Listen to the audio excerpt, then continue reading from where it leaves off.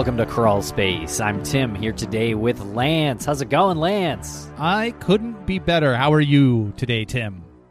I'm doing great, and even better after speaking with our guest, former U.S. Marshal Mark McClish. Lance, how fun is this interview? Mark McClish is one of those guys that you speak to, and anything he'll say, you take into consideration his 26 years in federal law enforcement, all of his experience. So anything he says, it's kind of hard to argue against, right?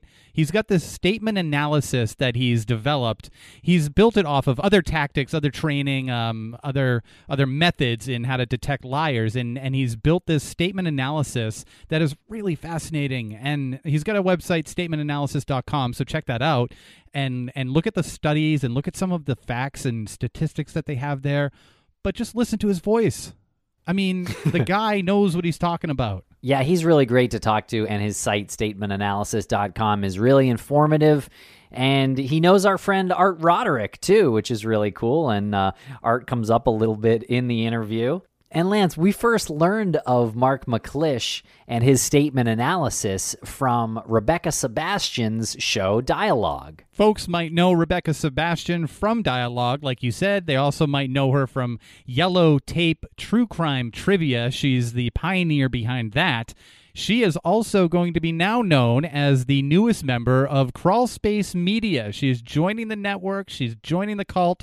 She's not only bringing to the table her shows, she's bringing to the table her incredible background and her vast well of knowledge in terms of marketing and increasing brand awareness. So what she's bringing is not only her show, she's bringing a lot of expertise. So we're growing on many different levels here at Crawl Space Media. So welcome to the network, Rebecca Sebastian and Dialogue.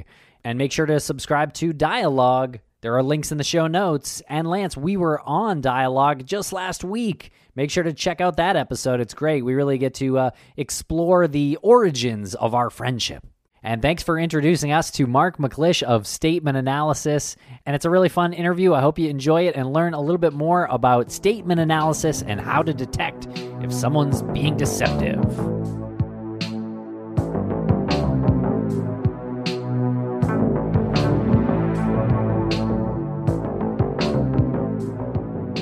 Joining us now on the airwaves is Mark McClish from statementanalysis.com. How's it going, Mark? Going very well, Tim. Thanks for having me on the show.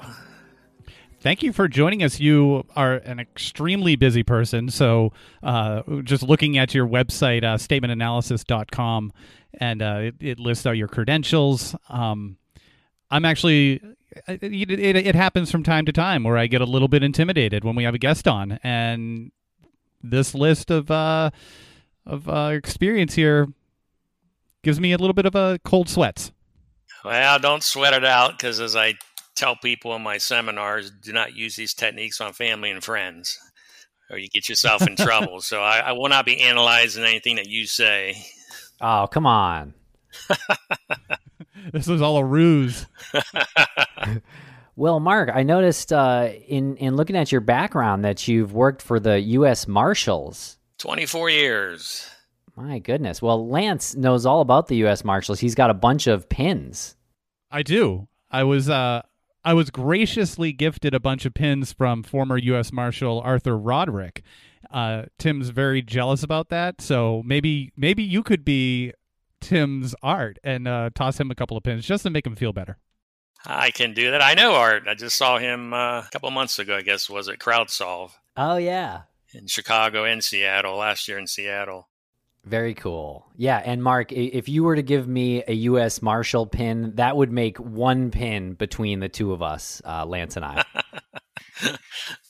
So your career is very distinguished. You also worked for the Secret Service?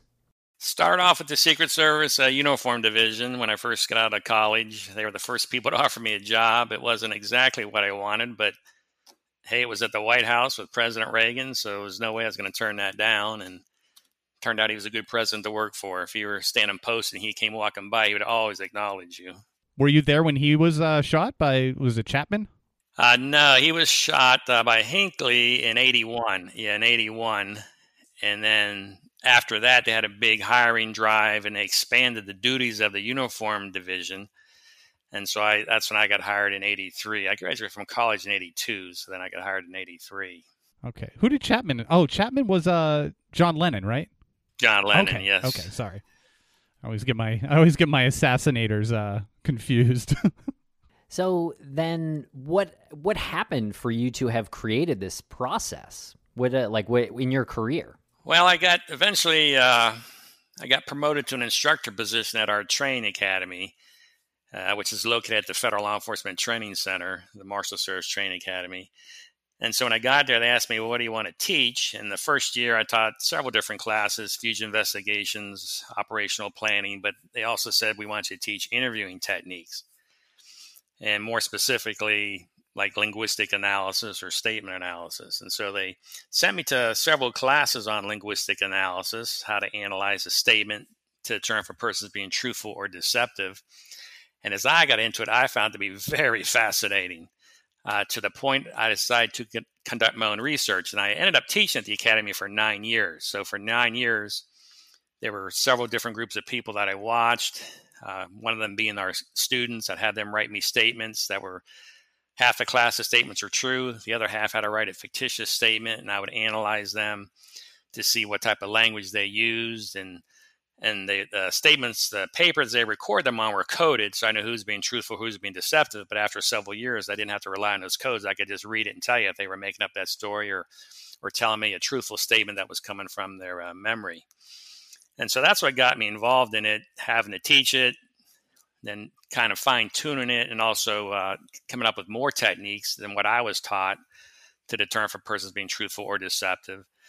And then because we conduct a lot of fugitive classes for state and local investigators, they come down for 2 weeks for fugitive training.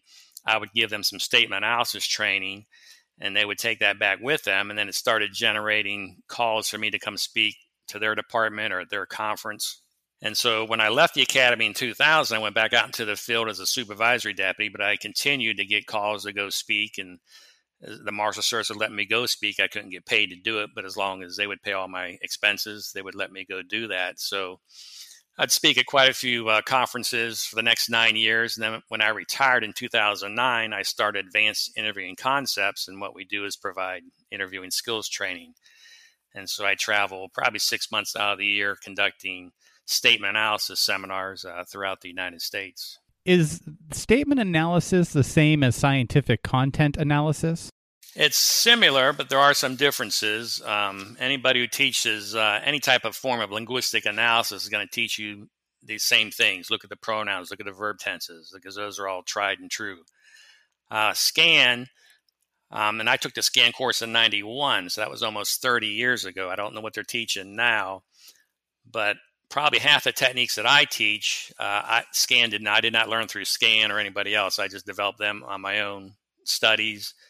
And so I'd estimate that probably, like I said, half of what I teach is different from what Scan teaches. And they may teach some of the same things I teach, which is fine with me, because, all these techniques get passed around. But yeah, half of what I teach, like I said, is came about because of my studies. So that's an interesting career. You started tracking fugitives and working for the president, and now you've kind of transitioned really to a teacher role. It seems like you're kind of, which is mostly what you do now. Is that correct? That's what I do full time now. Yeah, I always liked teaching. That's one reason why I stayed at the academy for 9 years. Most instructors stayed there for like 3 years, but I enjoyed teaching.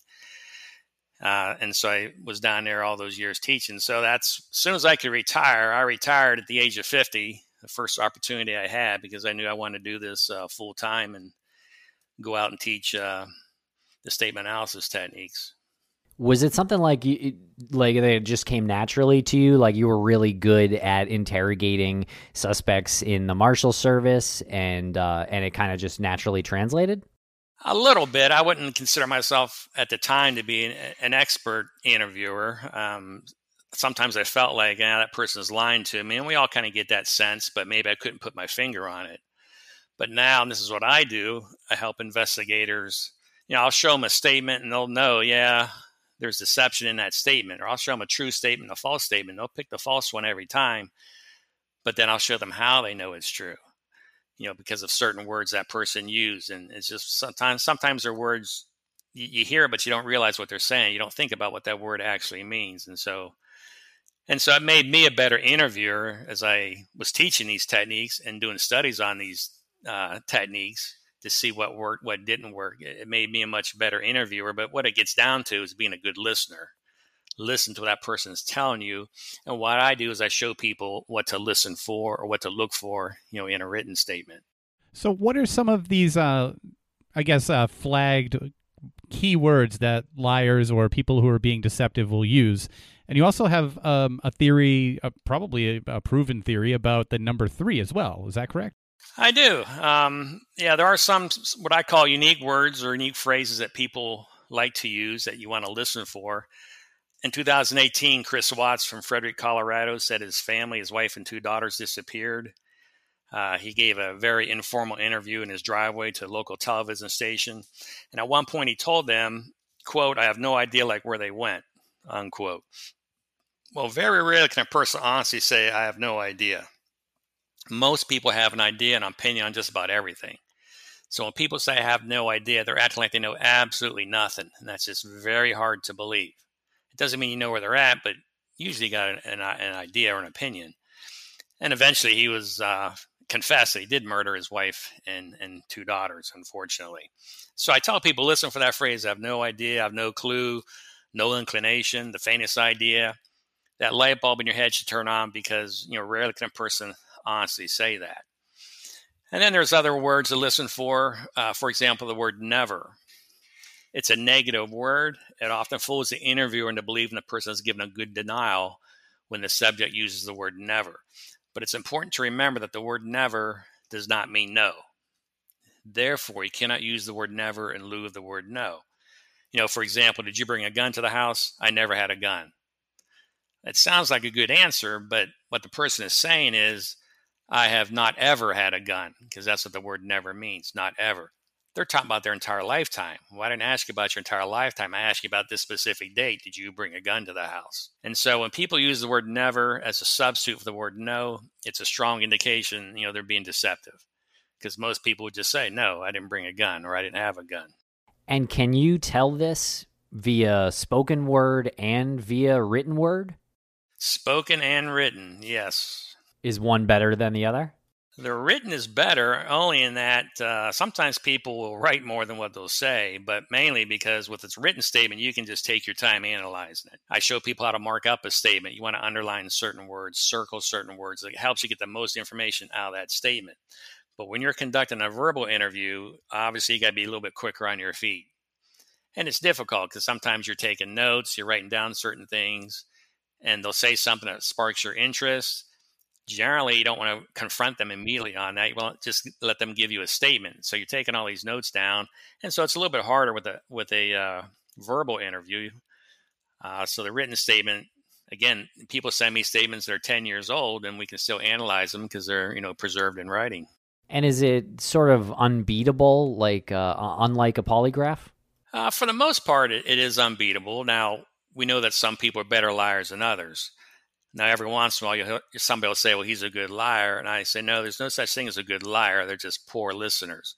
If you listen closely, the deception will be there. Now, some people may not give us as many deceptive indicators in their language, but they will show up. And again, in an interview setting, I'm going to pick up on those deceptive indicators, and then I'm going to ask a few more questions about those areas to try to flush it out. Why did he say it that way, or why did he use a certain word? And then we start to, based on those answers, we get a better idea.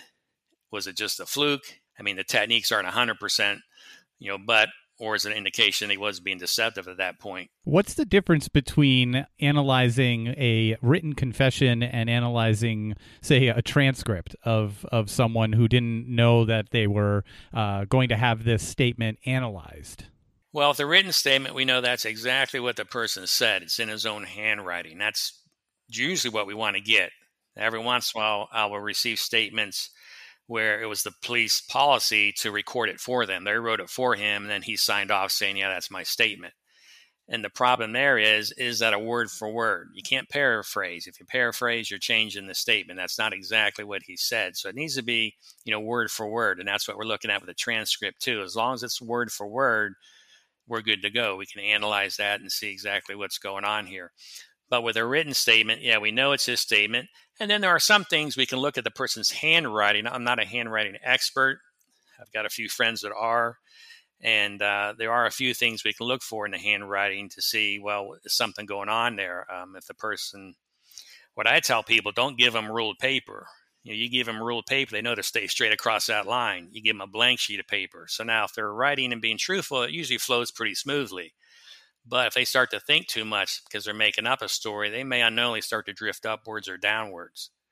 And so we pick up on that. And we're going to ask a few more questions about that portion of their statement. Why did they do that, unknowingly do that? It may be because it's not coming from memory, just flowing from them. It's the same way in a verbal statement. If it's not coming from memory, sometimes you have the ums, the ahs, the pauses, because they got to think a little bit too much about what to say. Right. So just to follow up on that, everyone's got a different way of speaking, right? They all have a certain syntax and cadence in the way they speak.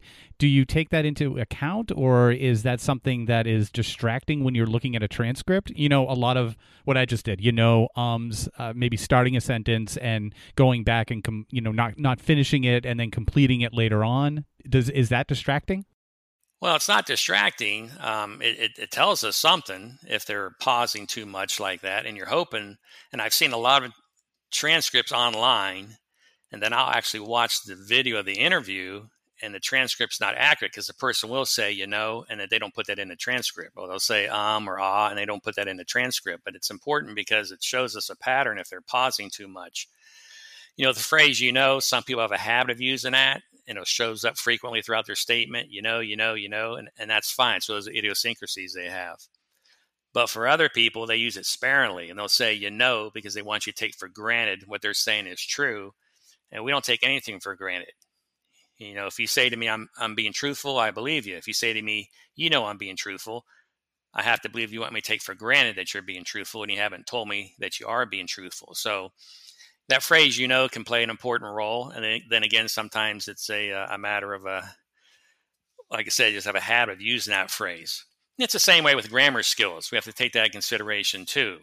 If a person has poor grammar skills, if English isn't their first language, that may account for why they use the wrong verb tense or the wrong pronoun. And so we factor that in. And again, we're not looking for one thing necessarily that says, oh, you're being deceptive. If they are being deceptive, it's going to show up several different ways, throughout their statement. So what is this use of number 3? Well, the use of number 3 came up several years ago. Myself and some other interviewers were finding that people, when they had to come up with a number, they will often use the number 3 or a number that begins with 3. I'm not sure why this is. What the theory I go with is that a lot of nursery rhymes and fairy tales that we heard as kids use the number 3. Goldilocks and the 3 Bears, 3 Little Pigs, 3 Blind Mice. Then there's a lot of subtle references to the number 3. Jack climbed the beanstalk 3 times. Rumpelstiltskin spun straw in the gold 3 times, gave 3 guesses at his name. And we all know if you rub that genie's magic lamp, you're going to get your 3 wishes. And so it almost seems like that as adults, when we have to come up with a number that we know is not true, we think of the number 3 because we know the number 3 wasn't true with all these fairy tales that we heard over the years. What you also find, and probably more so, is that when a person doesn't know the exact number, they'll use the number 3, or like they'll say 3 seconds or 30 seconds or 3 minutes, something like that. And that shows up quite frequently. They're not being deceptive. It just means they don't know the exact number. So a very common one is to say, 30 seconds. 30 seconds later, this happened. Maybe it was 30 seconds, but probably wasn't exactly 30 seconds. It's probably like 20 seconds, but that's the number people will go with. And so I just tell people it's not, most of the techniques are based on the English language, word definitions, rules of grammar. The number 3 is not based on that. It's just based more on anecdotal, what we've seen over the years. And I just tell investigators, if you hear that number 3, that light bulb should turn on. Take a closer look at it. See, is it an accurate number, or are they purposely, being deceptive by using that number? So it's just one more thing we're looking for within the statement. Wow, my brain is hyper focused now on everything that's coming out of my mouth and everything that we've heard in the past from previous guests. Well, now that I've told you about that number 3, you're going to hear it all the time now. I'll probably hear it 3 more times during the next 3 minutes. It almost seems random. So, like, what do you say to folks who say this is useless? This is just pseudoscience? It's not science at all because it's based on the English language. That's what people say. Well, where's the research? Well, there is some research on my website, but when Bill Clinton said I was bound to be truthful and I tried to be, you don't need research to know that the word tried means he wasn't truthful. He just said he tried to be, but he wasn't truthful. And that's how 90% of the techniques are. They're just the English language, but I get people to listen to what people are saying. And again, a lot of times it's a certain word that maybe has several meanings and you didn't realize that. Or it's based on, the rules of grammar. And so we look at that as well. But there's just a few techniques, such as the number 3, they're just based on, observations that I've had over the years. But most of them are spot on because it's the English language. And when we analyze a statement, we do not interpret. And that's a big misconception there. We don't interpret. People mean exactly what they say. And if you take that approach, then a lot more jumps out of that statement. Or you don't make determinations if someone's lying or not, or you will say there's deception here, or this suggests deception? A lot of times when investigators send me statements, that's exactly what I'm telling them. Here's the areas that they're being deceptive in. You should take a closer look. If you're going to re-interview them, ask them about these certain areas. Every once in a while, I might say, yeah, they're lying, and here's where they're lying about it. Or they did it. The pronouns give us responsibility. If you refer to the victim as my victim, you just confessed. Because most people would say the victim or her or him, but not my victim. And so every once in a while, that one pronoun will show us, yeah, they did it. But for the most part, it's just there's a strong indication they're being deceptive. Why are they being deceptive? It's against the indication they probably were involved in whatever they're investigating. But it just points them in the right direction. It helps them eliminate suspects is what it does. America. We are endowed by our Creator with certain unalienable rights: life, liberty, and the pursuit of happiness. At Grand Canyon University, we believe in equal opportunity, and the American dream starts with purpose. To serve others in ways that promote human flourishing and create a ripple effect of transformation for generations to come. Find your purpose at Grand Canyon University. Private, Christian, affordable. Visit gcu.edu. So that was my question when you gave that example of someone who might slip and say my victim instead of the victim or she or he. When they come, where do you proceed with that? Like, they're probably going to say, "Oh, I didn't mean that. Like, I slipped up." Is there any way that you can further prove that? Yeah, you usually don't want to confront them on their language because they may do exactly what you said. Well, I didn't mean that. Well, but that's not a true statement. People mean exactly what they say. You maybe didn't mean to let that out, but you meant what you said. But you don't immediately confront them on it. You realize, oh, wait, he just confessed to me. So now you're going to ask more questions about it. And you're hoping, again, ultimately to get them to confess in a case like that. But without confronting him, that would be the last resort I would do. If I can't get him to confess, I'd finally maybe point out to him, you said my victim. You just took responsibility for her. And then see how he handles that. But initially, you don't want to confront them on their language. Just continue to ask a few more questions about it. Okay, so is it safe to say that this technique and analysis is to be used as a tool in a larger investigation? It can be used in investigation, but any citizen can use it. Again, I jokingly say don't use it on family and friends, but if you've got kids, that's hard to resist, especially if they're teenagers. Also, when you're watching television, watching politicians. I mean, politicians, like most people, generally will not lie. People don't want to lie. But if you listen, they'll start to qualify their statement. In May of this year, President Trump went down into the bunker under the White House. There were some protests going on across the street. And he came out and said, quote, "I was down during the day, and I was there for a tiny, little short period of time. It was much more for an inspection." So he wants us to believe he was down there for an inspection. But he didn't say that. He didn't say I was down there for an inspection. He said I was down, and it was much more for an inspection. So the words much more tell us there's another reason why he was down there. Now, he's playing it off as an inspection, But then a few days later, the Attorney General in an interview said that the Secret Service recommended he go down there as a security precaution. And that's why he was down there. We all know that because of the protests and the Secret Service. But he's trying to make it sound like he wasn't, hiding, which, I'm sure he wasn't. It was the Secret Service. But he's trying to make it sound like it was an inspection, which I'm sure he looked around and inspected things. But that phrase much more tells us something else is going on. See, he couldn't say I was down there for an inspection, because that would be a lie. And so he qualifies his statement. And that's what you'll find with most people. They don't want to lie, but they'll qualify their statements. So even as you're listening to a politician, you can watch a fictional murder mystery movie, and even though it's fictional, you can figure out who did it in the first 15 minutes if you listen to how people phrase their statement, if you listen to how people answer questions. Because again, the director knows who's going to lie, who's going to tell the truth, and they'll have the actors that are going to lie answer questions just like a real deceptive person will answer them, without realizing it. I love that. I love that example you gave, because it's very topical, and it's also an example of something that everyone knew was a lie. Everyone, or not directly a lie. Everyone knew it was a deception, and it's just to get it put in phrasing like that makes it feel better in my head that I'm not alone in this. Yeah, if you just, again, it, but if you listen closely, then you'll realize, okay, here's how I know it, because of that phrase much more. Something else is going on. Right. Now, what is the story breakdown? You have a ratio here. Well, when people give a statement about an incident, something happened to them, it'll usually be comprised of 3 segments, a before, during, and after incident segment. In other words, a person will tell us what was going on before the incident began. Then they'll talk about the incident itself. Then they'll talk about what happened after the incident was over with. And how much time they devote to those 3 segments gives us a good idea if it's a truthful or deceptive story. In a truthful story, a person spends about 25% of their statement talking about what was going on before. 50% will be about the incident itself. That's kind of the most important thing, what happened, what was going on. So half the statement will be about the incident itself. It's usually the after incident statement that lets us know if it's a truthful or deceptive statement. Because in a truthful story, there's always something going on after the incident is over with.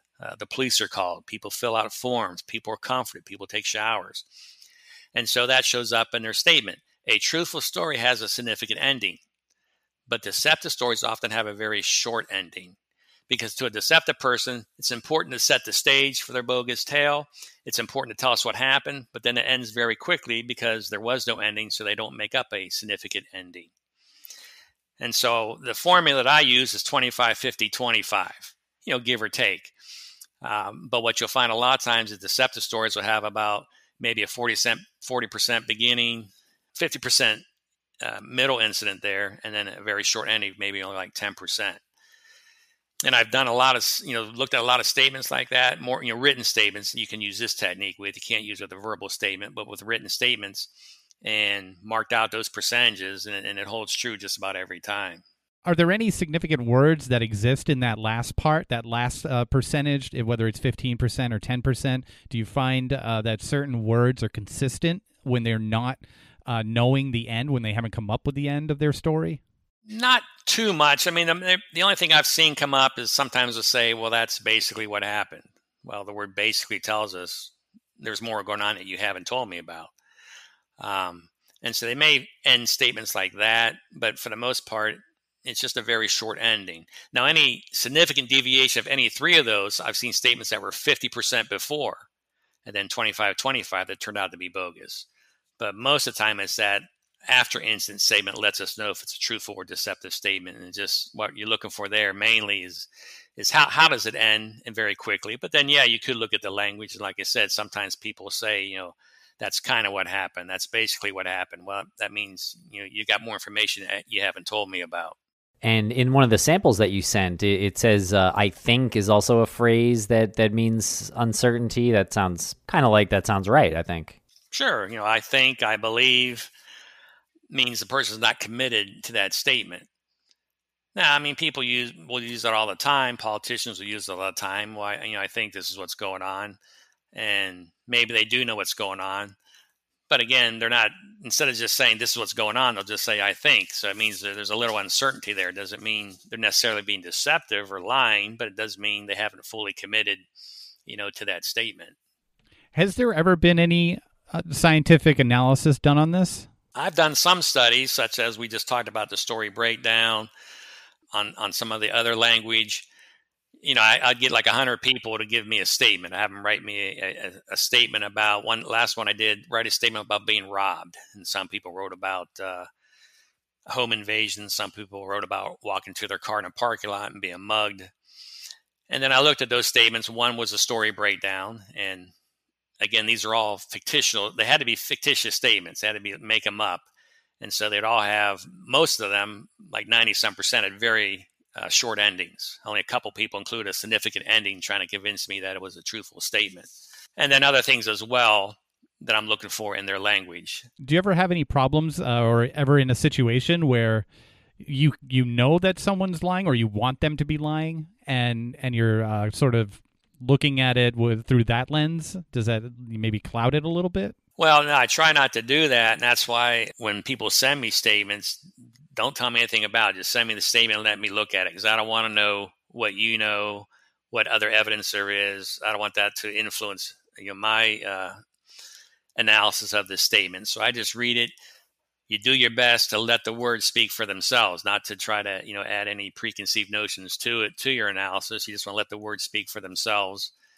And then after I analyze it, then sometimes when I give my analysis to the investigator, I may have a few questions for him, which sometimes can clarify some of the things I saw in there, information he has that initially I did not want to know about. So the least amount of context is better for you. Is initially better. And again, sometimes, like I said, there's some unusual statement. I'm not sure what he's talking about here, and the investigator can clarify that for me. And okay, then I guess we're okay with that. But for the most part, yeah, just let the language speak for itself. If someone were to email you and ask you to do this, is that something you do? Do you take clients? I do take clients. Again, I do it free for law enforcement, but then I do charge, if they're civilians, I will charge them, to analyze a statement. Now, I have what's called a statement analyzer. It's an online program that will analyze a statement for you. It'll scan the statement, and then it'll highlight certain keywords within that statement. You click on that keyword, and it tells you why it was flagged. And a lot of law enforcement use this tool. I sell it as a subscription, a 1-year subscription. But what I was getting was a lot of emails from probably teenagers. I think my girlfriend's cheating on me. We look at this email. I would have done that. No. So what I did was I offer this statement analyzer as a 1-day subscription. I sell it as a 1 year, but you can purchase for, I think it's $3.99, 24 hours. You can use it. You can use as much as you want in that 24-hour period. Put your email in there, your statement. It'll analyze it for you and help you. It won't tell you if the person's being truthful or deceptive, but it's going to point out areas of deception. So if there's enough of them, then you would conclude they probably are being deceptive. And so that's cut down on a lot of just junk email like that. But no, there are some people who want certain depositions analyzed, and so they can shoot me an email, and I'll definitely take a look at that for them. Oh, that's amazing. Wow. I got to know more about that. Do you need a baseline, like in the way like a polygraph needs some obvious ones, like people's names and things like that first? No baseline. And that's probably the second biggest misconception with the statement analysis techniques.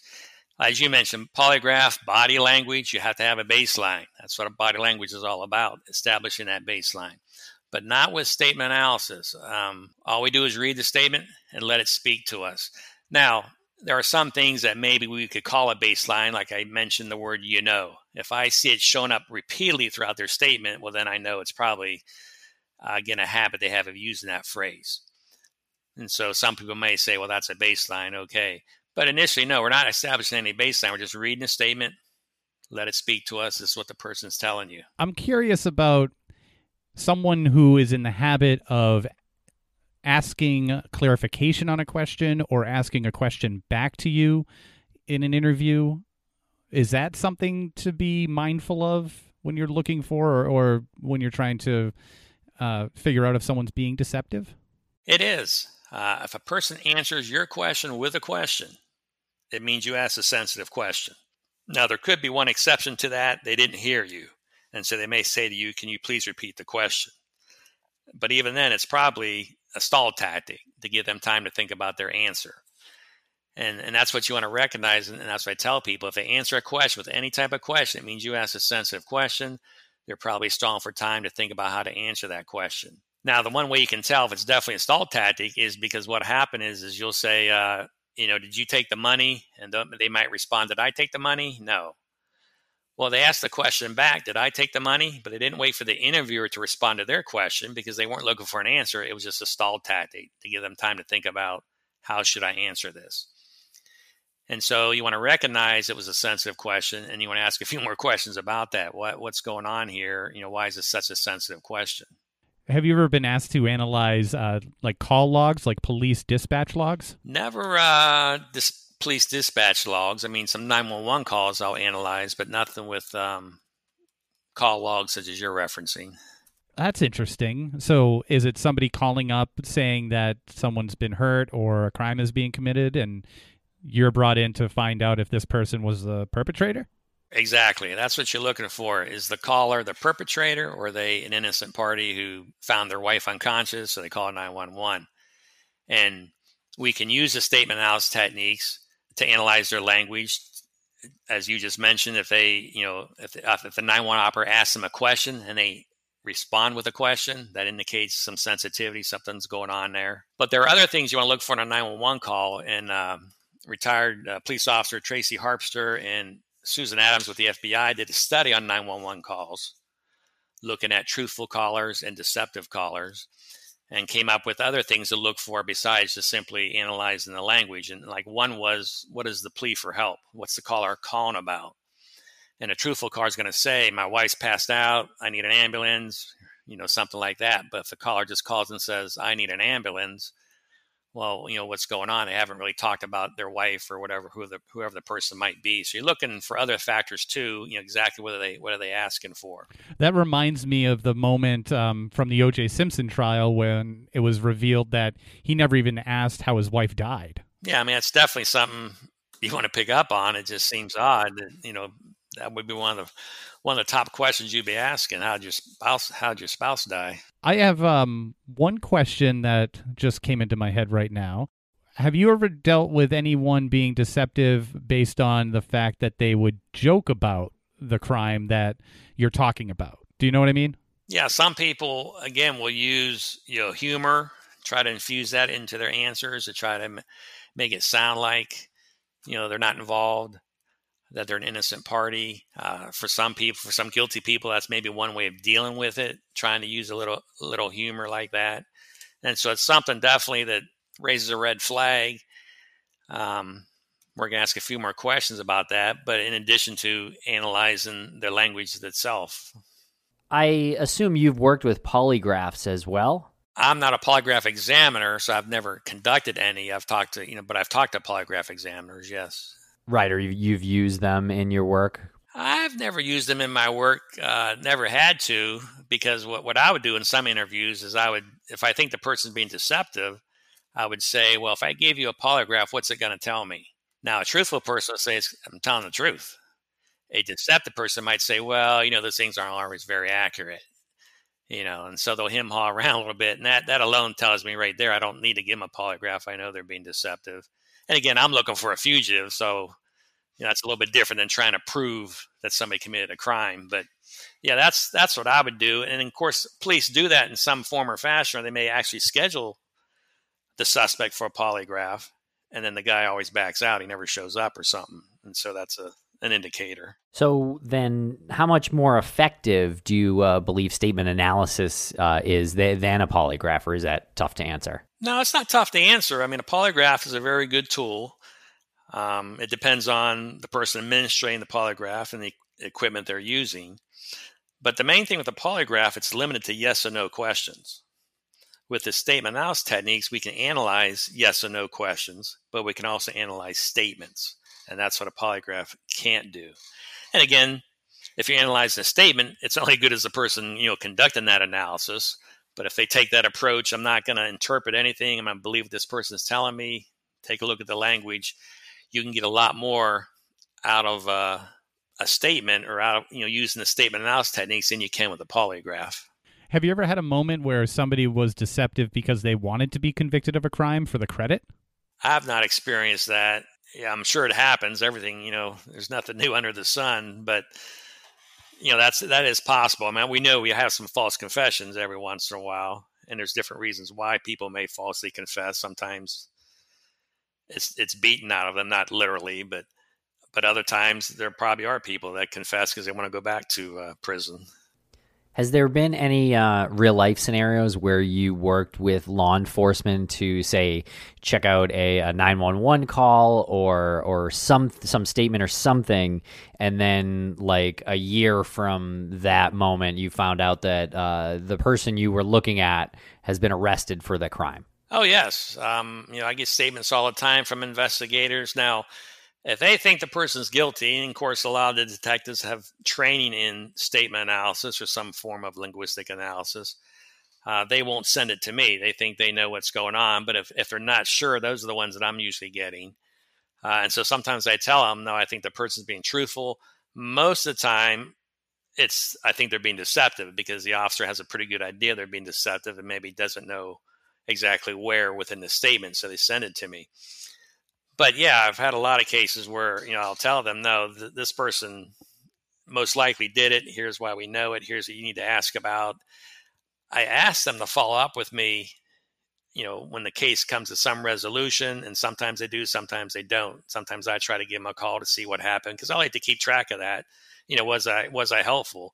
But in the ones that do get back to me, yeah, it's always been, yeah, he pled guilty to some, maybe like a lesser charge or something like that. Do you ever find yourself encountering resistance around this because some people just might not, understand what you're talking about? Very rarely. Most of when I do the classes, it's attended by mainly law enforcement, but most of my classes are open to anybody who wants to learn the technique. So I do get some, human resources people in there because they conduct interviews for job openings or employee misconduct, and as well as private investigators and loss prevention officers. So most of them can testify that, yeah, what he's saying is true. I've heard that so many times that when people say, I swear to God, I didn't do it, they probably did it. It's not an absolute, but it's something to take a look at. Only one time I had a linguistic expert in the class, and they wanted to nitpick, every little thing I said. For example, I talked about future tense. Well, technically, there's no such thing as a future tense. We have past tense words and present tense words, but in my opinion, we do have a future tense, or you wouldn't be able to talk about the future. But they wanted to nitpick like on stuff like that. But even then, the officers in the class were like, no, what he's saying is true. I mean, I've done many interviews, and I hear this all the time when they're being deceptive. So not too much resistance because most of it is common sense, if you listen to it. But sometimes we don't use our common sense. So again, I point out, what to listen for in that statement. Right. And what is it about the tenses? Because you focus a lot on past tense and present, and I guess obviously there's no like clear future tense. But what, in your definition, what is future tense, and what is it about the tenses that makes it stand out to you? Well, the future tense is when a person's gonna, they have to add another word to the verb, like will. I will go to the store. So that's sometime in the future, next week, tomorrow. But what you're looking for, the verb tenses, is if a story's coming from memory, then the person, as they describe what happened, everything would be in the past tense, because that's what the rules of grammar tell us. You got to use past tense language if you're talking about something that happened in the past.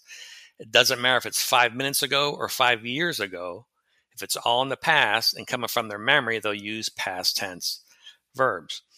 But when a person's making up a story, sometimes they'll think about, well, how would I say this if it happened to me? And they may use past tense language, but for a lot of people, if they're making up a story, they'll use present tense verbs. And so by listening to those present tense language, that's an indication the story is not coming from memory. Coming from actual experience and memory. I get that. That's interesting. Right. When you looked at like Casey Anthony, when she gave her statement to the police about her daughter, dropping her daughter off at the nanny's apartment 31 days ago, and I haven't seen him. She used a lot of present tense verbs. I mean, mostly it was present tense language. And to my knowledge, she has good grammar skills. She's educated. And so that's a strong indication. It's not coming from your memory. It's coming from your imagination. you're making up this story. I'm going to say that we went on a hiking trip once. It was myself, Maggie Freeling, a camera crew, Tim, and Art Roderick. And during that hiking trip, Art Roderick turned around and said, "You, Lance, mean so much to me. I want you to have this U.S. Marshal pin, and I want you to wear it with pride, and I want you to tell people that I gave it to you, and I consider you the son I never had." And we will give you the transcript of this, and you can let Tim know that I'm telling the truth, because I just told this 100% honest story, and it's completely not deceptive. I know Art Roderick. I don't think he'd say that. Well, just apply your rules to it. Just, you're being a little biased. That's true. Well, thank you so much for joining us here, Mark, to discuss your process of statement analysis. We really appreciate it. What an interesting process. It is. Just listen to what people tell you.